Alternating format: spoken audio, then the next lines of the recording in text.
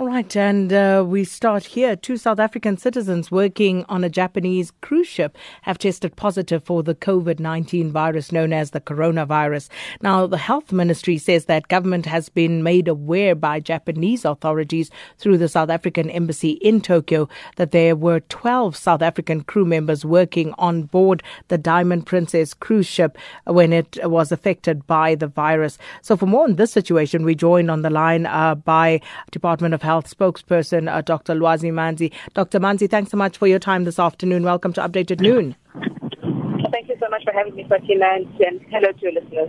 Dr. Manzi, first and foremost, can you just tell us where exactly the two South Africans who tested positive are at the moment? Sure. The two South Africans that tested positive were immediately removed from the Princess Diamond cruise ship and have been placed in a facility in Tokyo. They are actually asymptomatic, these patients. So they're not even really in a treatment facility, but more in an isolation facility within the treatment facility. So they're in a very stable condition. They're fine, but of course we're wanting to make sure that they are cleared of COVID-19 before they're allowed to move any further. Have you had any contact with their families, Dr. Manzi? No, we have not personally had contact with their families, although the embassies have been in contact with the patients themselves. Dr. Manzi, also these two South Africans being treated or like being in isolation at the moment, are they likely to be brought back into the country? And if so, at what stage? So these two members, as well as the other 10 that were working on this cruise ship, represent a very different scenario to maybe the other situations that we have seen. You know, on that cruise ship, there were 3,700 passengers, and 705 of them tested positive for COVID-19. That actually represents the highest rate of spread in the world in that particular cruise ship. Therefore, the exposure is very significant. So the approach has to be extremely prudent. What's going to happen is that these members, none of them are going to be allowed to leave Japan until they've actually been 100% cleared of the virus. When they are allowed to leave, they'll be allowed to leave of their own volition. They can travel wherever they would like to go. Now, the process is going to be slightly different for the two groups. The two that are COVID-19 are going to stay in that facility until they test negative. Then they will be allowed to leave. The others who are not COVID positive, they're still on the cruise ship. They will remain on the cruise ship until they're allowed to disembark by the cruise ship company. But they will still, because of the significant exposure, they will still undergo the 14-day quarantine in Japan, and whether it be home-based or in a facility, but it's probably going to be home-based. But that particular detail I wouldn't know. But it would certainly be a 14-day quarantine to ensure that from the time they disembark that particular ship where the exposure was to the time that they are allowed to travel freely, they are actually cleared completely of COVID-19, and we have cleared the potential incubation period as well. So this particular case, as you say, presents a very unique scenario because earlier in the week, I remember reading that one of the people who were at the forefront of actually warning about this outbreak of the coronavirus had actually also warned that even when people have been treated, once they are recovered, they still present a possible danger of still infecting others. So how are we going to deal with that? You know, the interesting thing about dealing with a novel virus, just as a humanity, is that we can only go with the evidence that we're presented with, and then we just have to respond to the problem. At the end of the day, we have to balance Dr. Manzi, I'm just going to ask you to please just move around. The signal's just breaking there slightly, so if you could just slightly turn. I am sorry. Are you able to hear me now? I can hear you now. Yes. So I'm sorry, just to summarize what I was saying. You see, when we are dealing with something that's new and we're still trying to learn how this thing actually behaves, when we respond in public policy, we really do need to actually weigh up what our policy is and what we will implement against protecting people's rights and dignity. So, you know, what we are seeing and the evidence that we are seeing is that asymptomatic individuals really are not the drivers of the spread of COVID-19. It's symptomatic individuals who are shedding the virus in microdroplets through sneezing, coughing, or touching their faces and coming into contact with body fluid, and then they come to contact with the surface, and somebody else comes into contact with that surface in a very short space of time.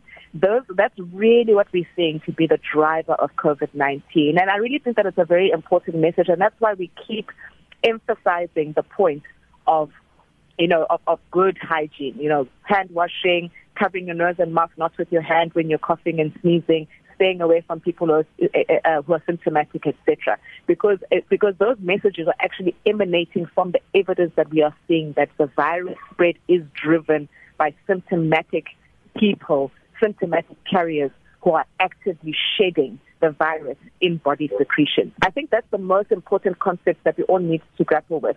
Of course, it's very important to consider what may happen with asymptomatic individuals, and that's why we do put in these quarantine measures, etc., to ensure that any sort of incubation period or post-infection period, we try and make sure that we provide for some time to lapse before those people come into contact with general society. But look, we really are continuing to learn more about this. The numbers are getting bigger, so the studies are going to start being a lot more robust. We're going to start seeing really, really good results from the studies now with good supporting evidence.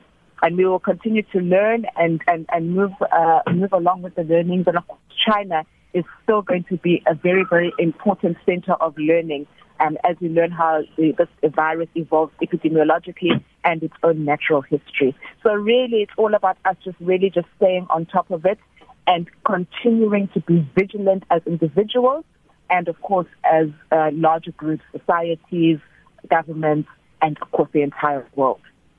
Now, the World Health Organization is particularly concerned about the African continent as a whole and our ability to actually combat the spread of this virus should it reach our shores. And unfortunately, it has already 3 confirmed cases on the continent, 1 in Nigeria, 1 in Algeria, and 1 in Egypt. What is our own assessment as South Africa, Dr. Lwazi? Assessment of South Africa or assessment of Africa? I'm saying the World Health Organization is concerned about Africa as a whole, but as South Africa, how ready are we? South Africa. I think people must remember that South Africa is one of the leading territories of of pandemic outbreaks, tracking and tracing, looking at evidence and scientific research. We have the top expertise, we have top laboratories, we also have quite a bit of capability. So as a country, we are a country that manages, tracks, traces, monitors outbreaks all around the world, all the time, every single day. COVID-19 was no different. In fact, by the time COVID-19 became news, it wasn't news for us. The NICD had already alerted us. The multinational response outbreak team had already convened twice before even the World Health Organization declared this a public health emergency of international concern. Now, emanating from that declaration, what it means for the WHO to say public health emergency of international concern, we are saying here that what needs to happen is all countries, multilaterals, private sector, anybody else who has an interest in protecting the health of society at large needs to come together. And if we see that there are areas where there are deficiencies, we need to ensure that we all come together and capacitate that particular area to be able to deal with any eventuality of a particular spread actually being introduced into those territories. So it's very important that people realize that when WHO picks up on an issue, it's not to criticize or to just say, oh my goodness, we don't know what's going to happen. It's precisely so that we identify any areas of deficiency and immediately zoom in onto those areas, immediately strengthen and ensure capacity of that particular territory before anything happens. So it actually should be encouraging for people to hear the World Organization picking up on any of those problems and beginning to make movements and mobilizing all the necessary resources to ensure that those areas are taken care of. Dr. Lwazi, I read something earlier as well today about, I think it was in the Financial Times, where they were saying that California, for example, is monitoring 8,400 people for COVID-19. Are we monitoring any number of people here in South Africa? Yes, we absolutely are. So as you know, we have got our systems in place to screen people who are coming in. As we screen those people or as we begin to trace contact, those people are actively monitored and surveyed to ensure that they don't develop symptoms, even when we have screened them, and even those that we have screened and tested and they've come out negative. Even those, I think to date, to be honest, I actually can't remember what the latest number is, but the NICD has tested over 110, if I remember correctly, who've all come back negative. But even those, we trace the contacts, we trace their movements, we continue to trace them post-testing negative, and we make sure that we continue that surveillance. And we don't just survey here, we are surveying all of the movements in the world, and we are surveying to see what kinds of patterns and trends we are looking at when we look at how this virus spreads. You see, for example, if you look at the Princess Diamond situation, that's a very important study on its own. You're looking at a situation where people were in a confined space. They had to stay in that confined space. It was a quarantine situation, but the virus is within that quarantine situation. So very important lessons to be learned from that, And that is maybe a different situation to what's happening in Japan, maybe a different situation to what's happening in South Korea. In South Korea, for example, we've learned that the virus actually seems to have started and spread within a church community. So again, we're looking at a pattern where you're actually finding that the virus seems to spread where there's very large gatherings of people who are actively doing something together, increasing the capability of the virus to shed. So we look at all of those areas and we take lessons from that, very important lessons for us to be able to learn before even the virus comes into the country. And then just as we start to wrap this, Dr. Lwazi, yesterday President Cyril Ramaphosa announced that 132 South Africans living in Wuhan city in China, which is, of course, the epicenter of this outbreak, will be repatriated back to South Africa. So can you tell us about that particular process? How is this going to work? When is this likely to happen? Okay, so that particular process is in fact a military process, hence why the President as Commander-in-Chief actually made the announcement. So to that extent, I won't be able to give too much detail, although we will be holding a press briefing very soon with all of the departments that have been mandated to be involved in the process, and there will be a lot more details forthcoming from those ministers when that opportunity comes, which will be very soon. Safe to say that this military operation, the most important thing is that we have responded to the call that South Africans have made in Wuhan to come and fetch them. And they've asked for various reasons. Now, everybody has their own. Some just have finished their studies. They want to come back. Some have finished whatever work they were doing, whatever leisure traveling they were doing. They want to come back, etc., etc.